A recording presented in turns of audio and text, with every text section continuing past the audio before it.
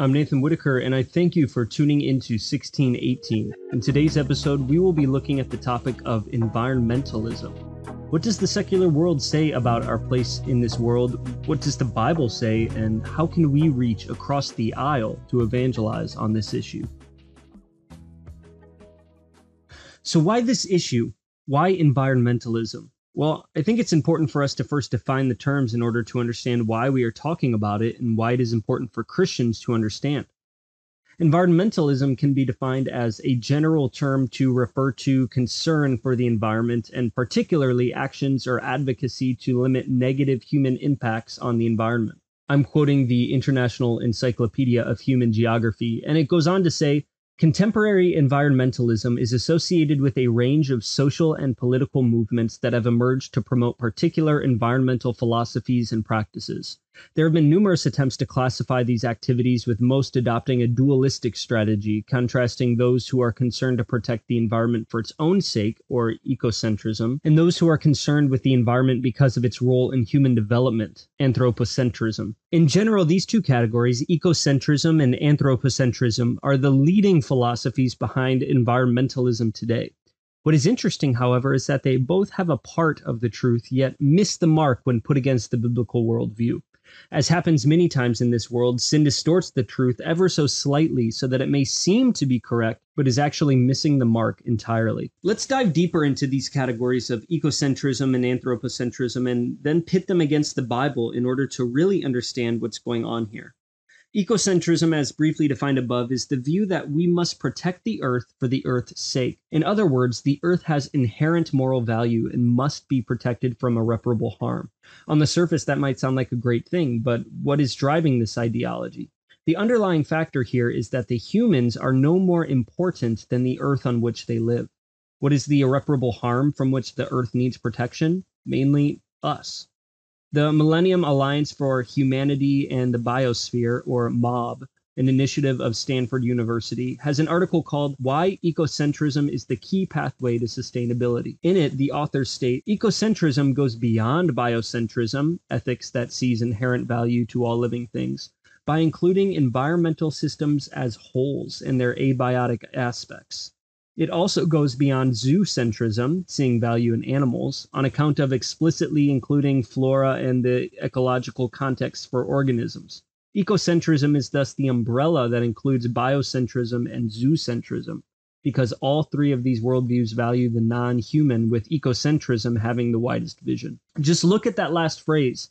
All three of these worldviews value the non-human. That's extraordinary honesty when it comes to the place of humans in the world.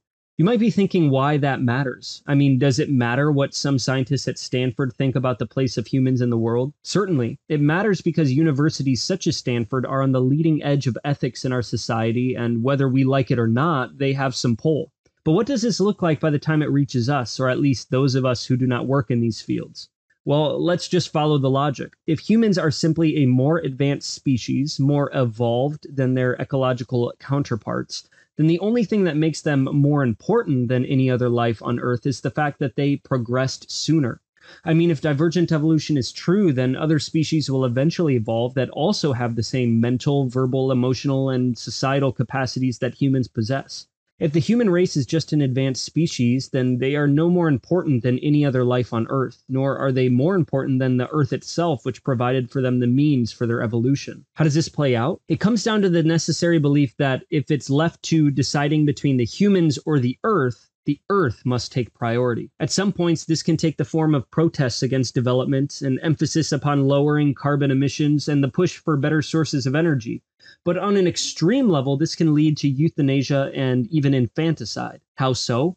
Because if humans are taking the Earth's energy and resources, but are failing or unable to contribute to the betterment of the Earth, then it is better for those humans to be eradicated. If we are just an advanced species, then it's just a sacrifice that must be made in order to preserve the Earth.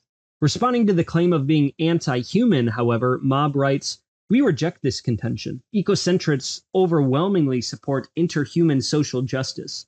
However, they also support interspecies justice, or eco-justice, for the non-human world. Just as environmental systems involve many interrelationships, we think environmental and social systems are entwined. And so social and eco-justice concerns are and must be as well.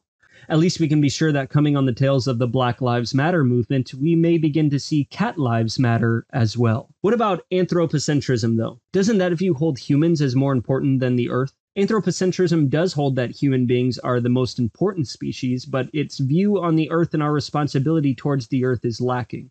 To define by distinction, the ecocentric worldview holds that all life is equally important, and so inanimate life is just as important as human life, but the anthropocentric worldview holds that human life is the most important, and the rest of the Earth is just a tool or resource for the human.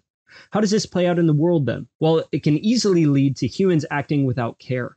Whether that is unbridled pollution, needless destruction, or just negligence, if people have the worldview that they are the only thing that matters and that the Earth is just a tool for them, then it doesn't matter what they do to it. At this point, the only reason not to just throw your trash out on the ground or to even think about recycling is because of the social ramifications. Furthermore, when discussing the concerns of anthropocentrism, a chapter in the Encyclopedia of Applied Ethics states, anthropocentric ethics are often blamed for the worldview that has allowed the environmental crises in the first place.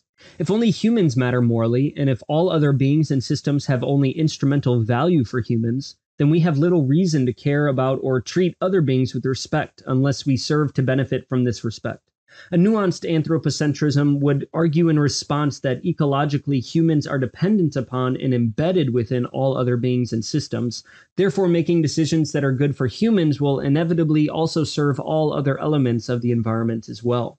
Presented to us then is two views of environmentalism: ecocentrism, or the view that all life on Earth is equally important, and anthropocentrism, the view that only human life holds importance. But why should you care? Why should I care? This brings us to the whole point of this episode, which is, what does the Bible say about environmentalism? When God created the heavens and the earth in 6 days, resting on the seventh, part of his mandate for Adam was that he be a steward of the earth, working it and caring for it. So the ecocentrists might chime in and say, see, Adam was supposed to care for the earth. However, God made it very clear that human beings were to have dominion over the earth and over all living creatures. Is this the anthropocentric view then? I don't think so. What's missing in both of these worldviews is the clear mandate given by the Creator. Genesis chapter 1, verses 26 through 28 says, "Then God said, let us make mankind in our image, in our likeness, so that they may rule over the fish of the sea and the birds in the sky, over the livestock and all the wild animals, and over all the creatures that move along the ground. So God created mankind in his own image. In the image of God he created them. Male and female he created them. God blessed them and said to them, be fruitful and increase in number, fill the earth and subdue it. Rule over the fish in the sea and the birds in the sky, over every living creature that moves on the ground." Furthermore, when speaking of Adam's place in the Garden of Eden, chapter 2 of Genesis says, "The Lord took the man and put him in the Garden of Eden to work it and take care of it." This is the truth for all human life. First of all, we have dominion over all living things and over this world. It is true that it was given to us for our benefit and for our using. However, we are also stewards of this earth and the creatures living on it, and it is our duty to care for them. What are the implications then in real life situations? Well, if we need natural resources for the betterment and improvement of our country, not pursuing those resources because it will destroy plant or animal life may not be in alignment with the biblical worldview. We must remember that the earth was given for us to use as we need it. Of course, that means we ought not abuse it, but at the same time, it means that we shouldn't starve or deplete ourselves of resources for the sake of the earth. At the same time, however, we must be careful to not recklessly harm the earth for the sake of human gain. It is our duty to care for the earth as it belongs to God, and it reflects our love for him when we care for what he has given us. Environmentalists are afraid of one thing: destroying the earth. As Christians, we know that this will happen, but not only that this will happen, but exactly how this will happen. Just read Revelation to get a picture of how God will completely destroy this earth in the last days. What does that mean for us? It means that the earth will not be destroyed by something like carbon emissions. It will not be destroyed by natural disasters brought on from pollution. It will not be destroyed according to God's promise to Noah, even by a flood due to global warming, but it will be destroyed in the last days by fire from God. This is something that Christians ought to care about. I can say from personal experience, Environmentalism is something that Christians ought to care about. I can say from personal experience that I have often put the topic out of my mind because the field of environmentalism seems so wrought with political, theological, and social liberalism, and that is very often the case. However, Christians must have an answer to these questions. So as we approach this topic with our non-believing friends, or sometimes even our believing friends that have fallen into believing this sort of ideology, it is important to first point to creation, the Creator, and the mandate given to us through Adam. Our job is to rule over the earth, to use it for our benefit, but to care for it for the glory of our Creator. Thank you for listening to this episode of 1618. If you like this episode, please like and follow me on Facebook and Instagram, and I invite you to continue engaging with my posts, sharing my episodes, sending me messages. If the Lord has put it on your heart to donate to this podcast and help me continue to improve, head on over to my website, 1618podcast.com, 1618podcast.com, for more information.